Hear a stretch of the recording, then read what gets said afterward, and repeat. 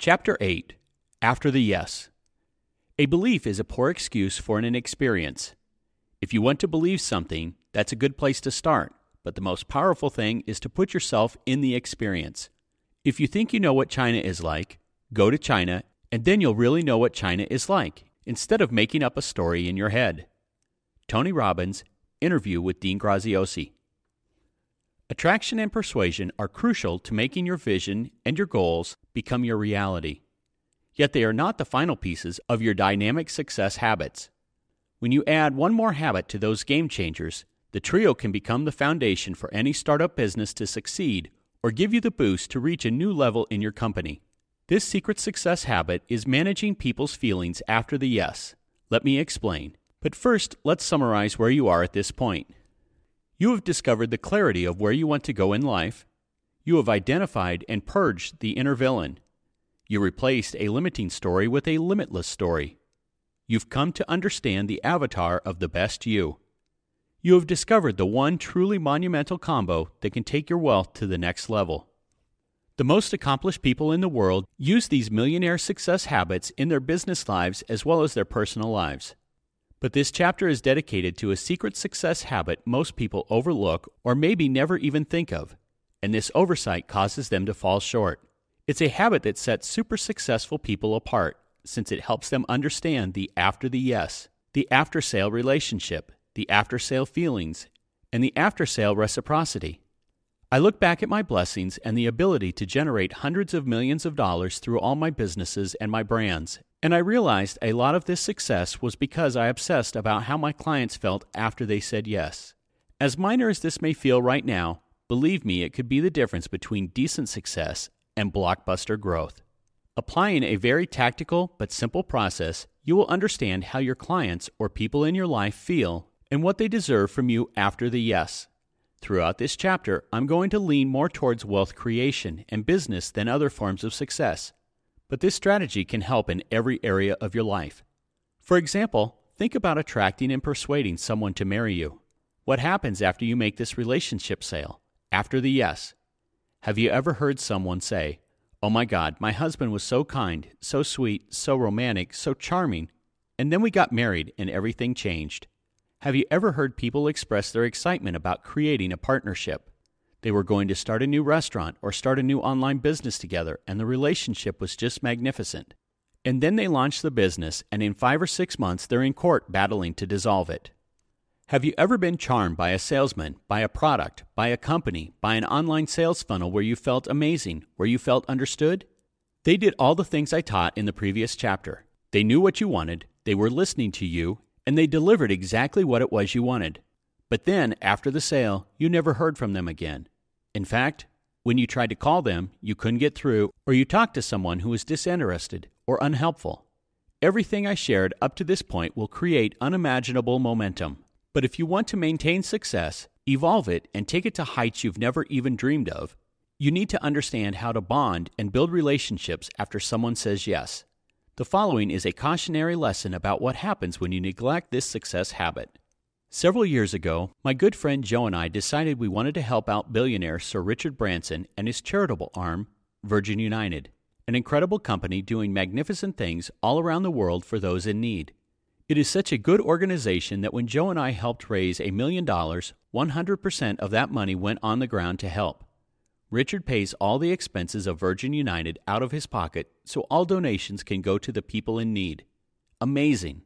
So we went to work, raised the money, and ended up going to Richard's Necker Island, Richard's private island in the British Virgin Islands, and spend a week with him. We did this for a couple years in a row. I got to sail around his island, boat race with him, snorkel, eat dinners, etc. It was great to get to know, love, and understand this man who's done so many great things. He started Virgin Records, Virgin Airlines, Virgin Mobile, plus a plethora of other companies, and helped so many people in the world who need it. So with the work we did, and the money we raised, and the significant amount of my own money I put in, I felt great, like I was a part of something big and significant. But I have to tell you, after I donated the money, the communication with the organization ceased. This had nothing to do with Richard personally, and the organization itself truly appreciated all we did. But they never even thought about the after-sale relationship. I never heard from anybody. I never saw where the money went. I never got pictures of schools, and I never heard about the kids that it helped.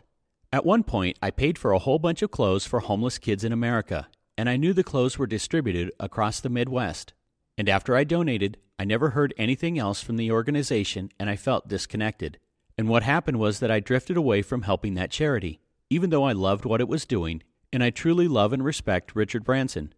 And I ended up moving on to help other charities.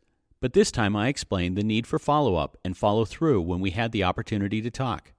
One of John Paul DeJoria's claims to fame is his obsession with understanding his employees after they said yes to coming to work for him, understanding the needs of his clients who are buying his tequila and his shampoo after they spent money, and making sure they want to come back. John Paul once said, "I'm not in the selling business. I'm in the reselling business. I want to make people happy so they continue to buy and buy again." If you want intimacy back in your relationship, bring that same thought process and watch what happens. Do the same things you did to win your spouse over in the beginning and watch things heat up. Business is the same way. If any of you were ever part of my real estate education or bought one of my New York Times best-selling books on how to invest in real estate, you know that after you bought my book, you would get a video from me every single week on how to improve your life, deliver capabilities, and deliver inspiration every time. I didn't charge for it. I didn't tell people I was going to do it. I just delivered it. I made sure my students got emails after the sale to make sure that they knew I cared and I appreciated their business. This was my after-the-sale relationship building. I was expressing appreciation that they had faith in me. And guess what? They felt it. They recommended me to others. They bought more products, and they wrote great reviews. Not because I bribed them, but because they knew I cared. For the people in one of my high-level mastermind groups, like the group I have with my good friend Joe Polish, where people pay $100,000 to be with Joe and me a couple days a year, I make sure that they know after they cut that check, I care, and that I am going to deliver massive value, and that I care how they feel. You know that people will forget your name. I forget names all the time. People forget what you do for a living. People forget where you went to college. People forget how they first met you. But what they won't forget is how you made them feel. You see, we go around our whole lives looking to feel better. Why do you do anything? Why do you want to make more money? Because you want to feel better or you want to feel a certain way. Why do you want to fall in love? Because you want to feel amazing reciprocal warmth and connection. Why do you have a drink? Why do you exercise? Because of the powerful feelings attached to these activities. So remember this truth. When it comes to your clients, it's all about them and it's all about how they feel, especially after they said yes to purchasing your services, purchasing your company, purchasing whatever it is you have to sell. It's not about what you think they want. It's not about what you think they deserve. It all comes down to how they feel. As I'm writing this section of the book, I had a reminder as bright as the sun about why it is terrible not to comprehend how someone feels. It was breakfast and my kids and I were sitting around the table. My son has this magical memory, and he happens to love specialty crayons right now. I'm not talking about the typical red or green. He likes the fancy crayons, like English Vermilion, Dark Venetian Red, and Permanent Geranium Lake. So we were sitting at the table, and there was this pack of 50, and I pulled a crayon out, and I said to my son, "What color is this?" And he named it. I said, "Wow." Then I pulled another one out, another one, and with all of those crazy names, he got 50 right in a row. I was shocked. I was ready to fall off my chair. My daughter, seeing the praise my son got, said, "Let me have them. Let me study them." So she looked at them for 2 minutes, and while she was doing it, I said, "Hey guys, we all have unique gifts and unique abilities. That's just one of Brody's. I could never do that, but Brianna, there are unique gifts that you have that Brody doesn't."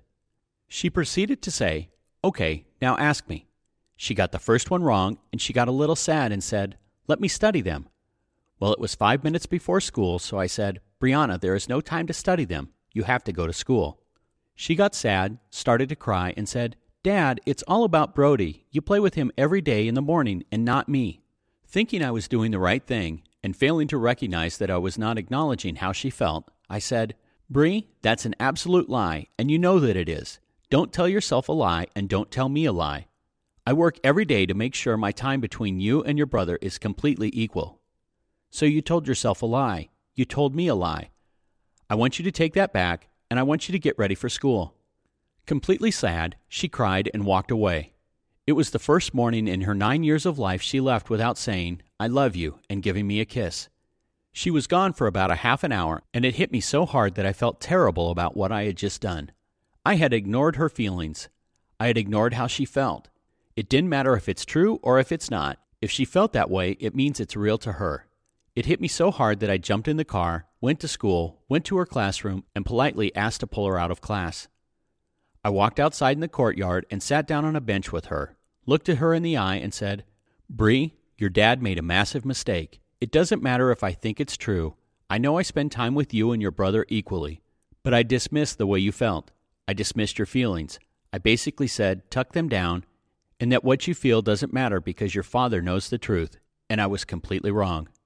All that could do is hurt our relationship and make it so you don't open up to me in the future. And I want to give you my word that I'm going to work hard to never do those things, and if I do, I'll make sure I fix them right away. And I apologize." My daughter's smile was so unbelievable, and 1,000 pounds fell off my shoulders because I saw in an instant that all she wanted to do was to be understood. She didn't care about the facts. Therefore, obsess about how your client or the people in your life feel after they say yes. When you care post-purchase or post-sale just as much as pre-sale or pre-purchase, that's when you are putting to work one of the biggest secret success habits to massive wealth, business, and life success. Camp out. My son used the phrase epic fail last week. I've heard the term for years now, but you know when your 7-year-old uses it that it's officially a trendy phrase. Here's the definition of an epic fail in life and in business. When you don't camp out in the mind of your client, or your spouse, or your children, or your employees, or your employer, you have epically failed. What exactly do I mean by camp out? Figuratively, it means that I want to set up my tent where they live. Translated, it means I want to walk in their shoes. If you camped out on a friend's couch for 2 weeks and you got to see firsthand their routines, their habits, what they worry about, what their goals are, and what they hate, you would know that person 100 times more than if you knew them only through a handful of transactional conversations. So I want you to use this analogy. And remember that when you camp out in the minds of your clients and everyone you care about, you are moving forward to your next level of abundance. You see, people spend copious amounts of money on marketing, advertising, attraction, and persuasion just to get the client to say yes. But after the sale is over, many individuals forget who the client is as a person and what he wants. Here's a scenario that illustrates how easy it is to forget. When a startup happens, everyone is hungry and eager. Your employees are dedicated to understanding the wants of the client, but the business starts to boom. Now you have to hire more employees, a CFO, a personal assistant, salespeople, and a customer service team. And as your company grows and business is going well, you join the local country club and move into a larger space in a better location. This scenario plays out in all types of businesses. Your law firm began with 4 clients and now has 100. Your online business had 10 buyers a month and now has 500. As a doctor, you opened your doors and had 4 patients a week, and now you have 4 patients an hour. And guess what happens next? Your company or your job is evolving, which means you're busier and you have less time in the day. Or your thoughts are increasingly focused on growing your business, rolling out your marketing, or on all the other extracurricular activities that your growth has created. In many instances, you neglect or forget what's going on in the mind of your current clients. You stop camping out in their thoughts. You stop paying attention to their fears, what they want, and what they need from you. Instead, you are focused on processes and systems. And of course, you need all that in a business. But when you don't camp out in the minds of your clients, they feel disconnected, and you've blocked yourself from the highest level of success. And camping out can be used in any area of your life, with your boss, your employees, your parents, your spouse, or even your kids. In terms of this last relationship, I can't emphasize enough how crucial camping out is. I'm not talking about your local state park, but in their lives. I have friends that keep themselves so busy that they miss the chance to bond with their children. And then when they want to be with their children, they miss their chance because their kids are older and less interested. How do you think it would help your relationship with your kids if you knew all their friends' names? What if you knew what goes on at recess, what class they struggle in, what teacher they like, what teacher annoys them, what's trendy among their age group, what boyfriend or girlfriend issues they are having?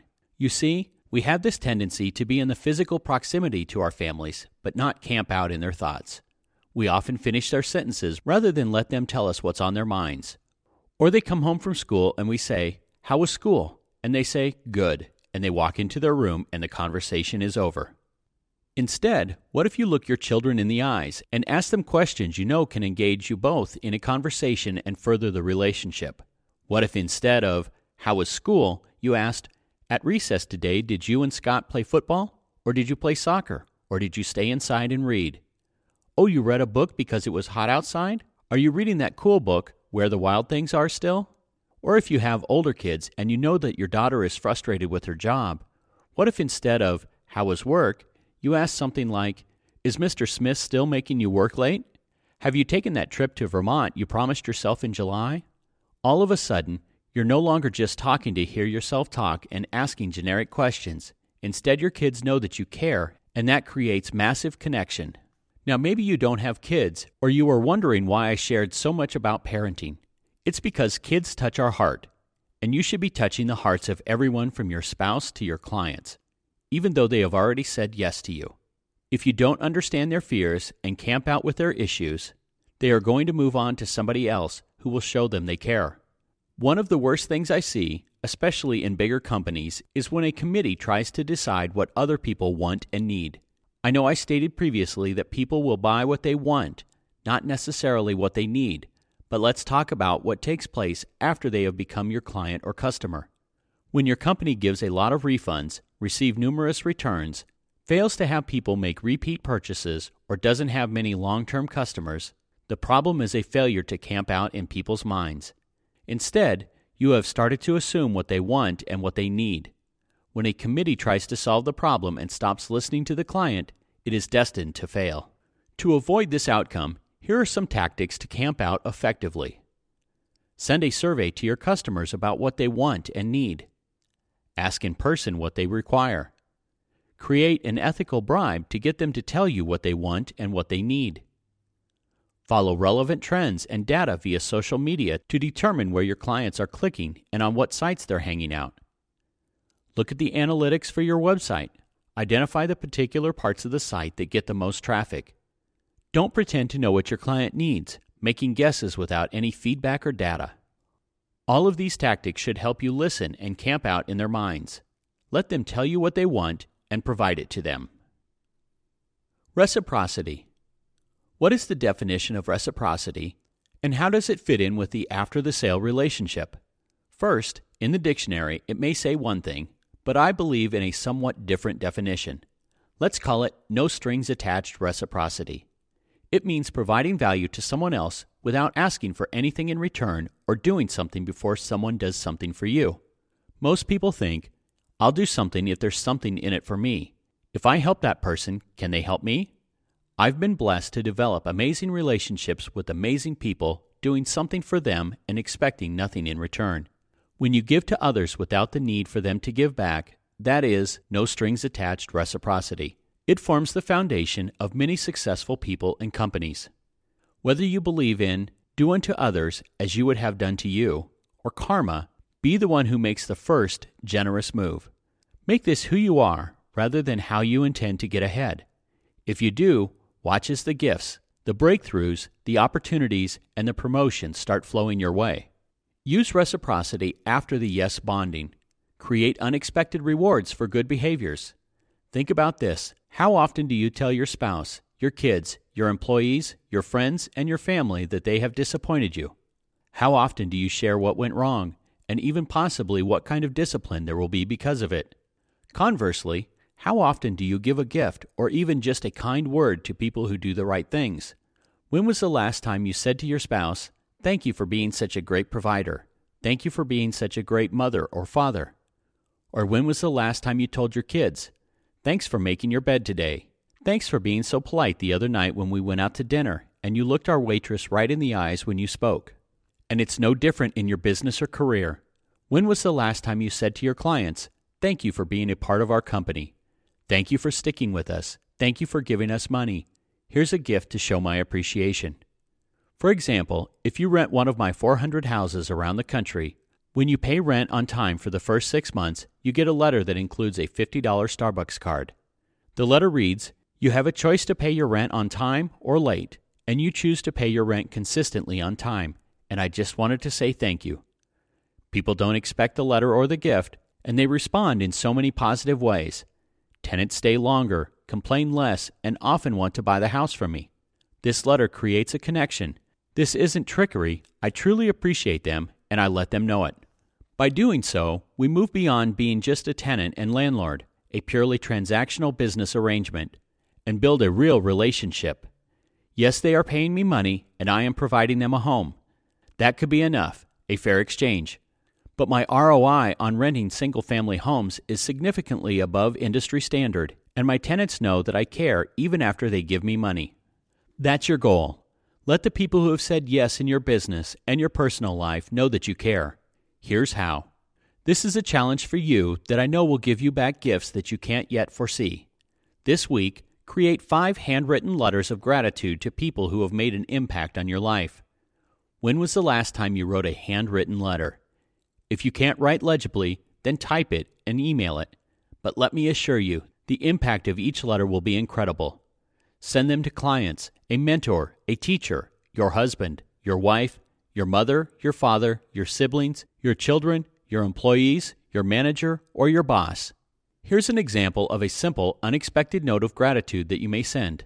I just wanted to let you know that today I was sitting here thinking about the evolution of my life, and I'm not sure I'd be where I am today without you keeping me accountable, being tough on me, being so sweet, being so loving, providing love in my life, or being a client who pays me for services that we render. And I'd like to say, well, you get the point. You can fill in the blanks and tailor it to a specific individual. Do me a favor and take that challenge this week. Write those letters and mail them. Or if you prefer, write them digitally and email them. Better yet, send a gift with your note. Send flowers to someone with a card and discover how grateful people are to receive an unexpected gift.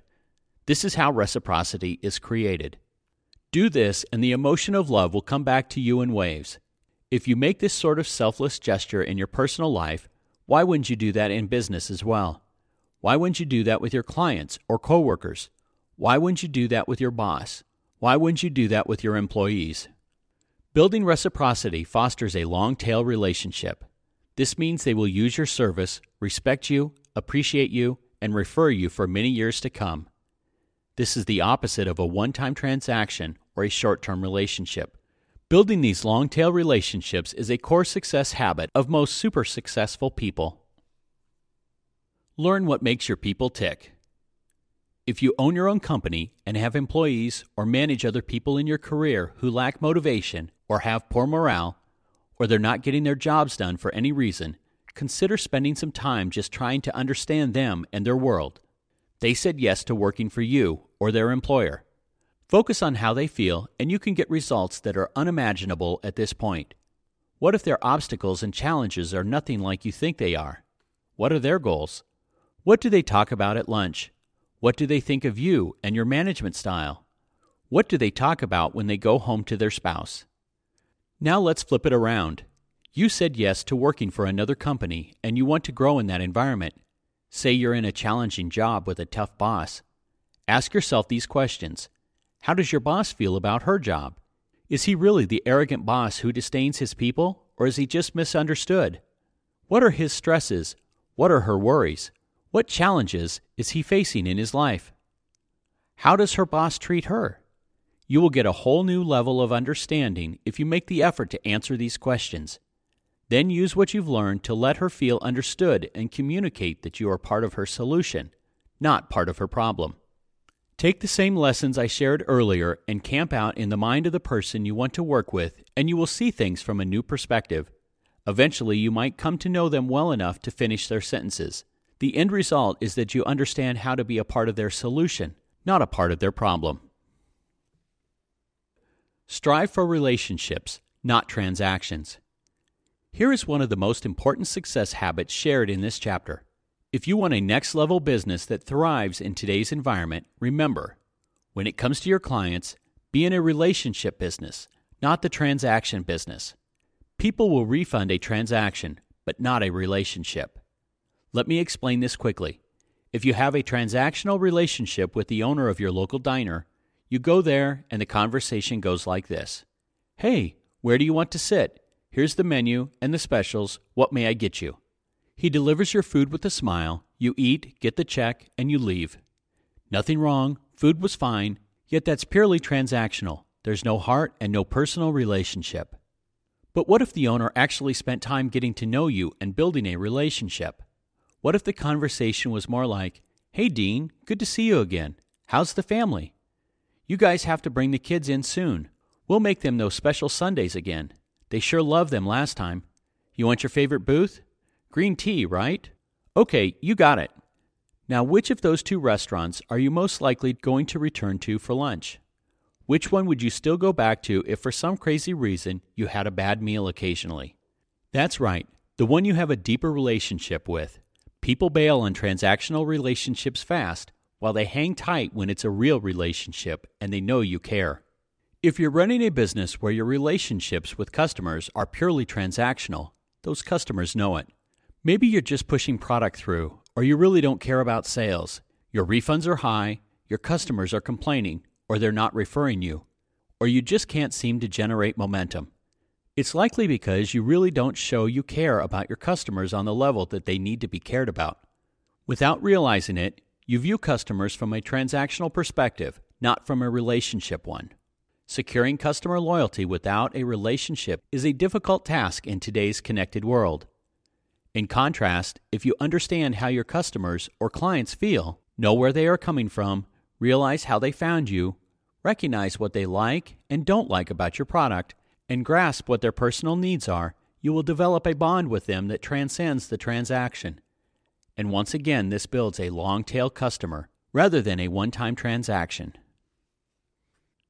No more assuming. Another huge problem with after the yes is assuming you know what people are thinking or feeling. We do that in our personal lives as well as business, and it can cost you money as well as create unwarranted stress. Let me share a story that had a huge impact on me and helped me learn this lesson of not pretending you know what another person is thinking, but making the effort to actually know.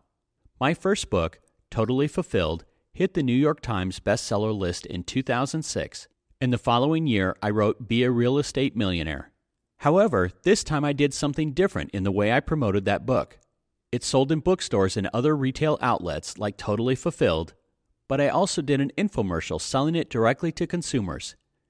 It became a massive hit, my biggest book sales to date. In fact, that first show ran every single day all across America for almost 18 months. We were all over TV selling thousands and thousands of copies of Be a Real Estate Millionaire weekly. But it almost never happened because I assumed I knew what a key team member was thinking. I made a deal to have someone interview me on camera. He was great at it and came highly recommended. At the time, I had already been on TV for 7 or so years with infomercials. But this was the first time I was going to do a sit-down, Larry King-type interview. Watching Larry King interview Joel Osteen one night gave me the idea to do that type of show.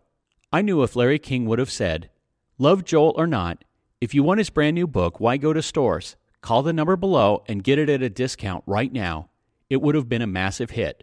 It became all I could think about, so I was ready to replicate this type of show with a great host, and I found someone I thought would be perfect.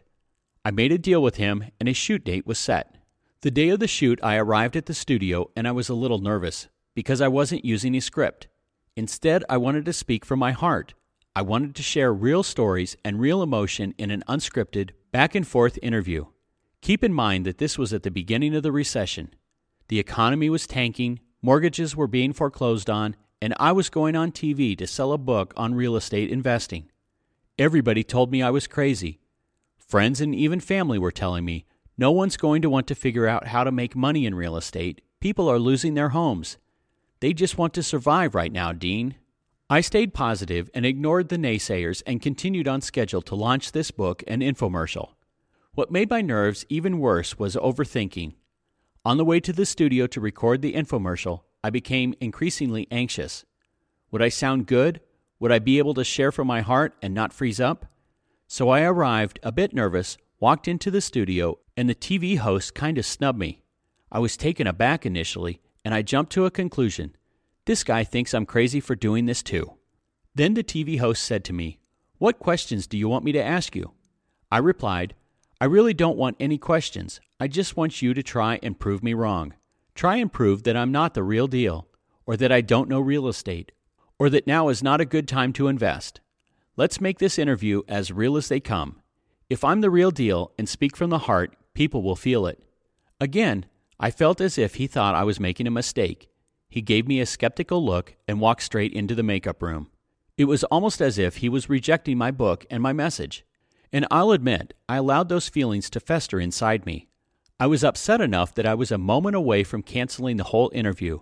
I even started thinking, maybe another time, maybe I wasn't prepared enough. I had created a story in my head about this TV host. I was all worked up thinking, this guy doesn't believe I'm the real deal. Does he think this is a joke? I became even more nervous and agitated. Then we sat down on the interview set and he looked at me and said, Dean, I'm sorry if I'm acting weird. I'm just so intimidated by you. You are so good on camera. You're a damn legend in this arena, and I've been a huge fan for years. I'm excited to do this interview. I'm just a little nervous and unfortunately getting over the flu. Now, what do you think I did? I was stressed for an hour thinking the TV host snubbed me and didn't believe in me. I made up all these stories in my mind about how the host thought I was a joke, and I was flat out wrong. What a waste of mental energy, right? I felt so silly. But at least this story ends well. I went on air and spoke from the heart. He did a magnificent job interviewing me, and this infomercial became the biggest and best show I'd ever done. It was a monster hit. That show alone sold hundreds of thousands of books, and I got to help families all over America safely invest in real estate. So why that story, and what does it have to do with the after-the-sale secrets to more success? Because at the time of that story, I was already a seasoned business owner, a millionaire with many great accomplishments, and lived by the rule of no assuming. Nonetheless, I made assumptions that simply weren't true. So keep reminding yourself of this no assumption rule, and recognize that if you're making these types of assumptions, you aren't as relationship focused as you should be for that next level of growth. Think back and ask yourself, how many times have you made the same mistake with a business relationship, a spouse, a child, a coworker, a boss, or an employee? Your mind starts chugging like a runaway freight train, and these wild manufactured thoughts cause all this extra stress in your life for no reason. Well, if it can happen in your personal life, then it can surely happen with your clients. Do you think you know what they are thinking, or do you really know? Do whatever it takes to really know and watch the growth in whatever area of your life to which you apply this philosophy.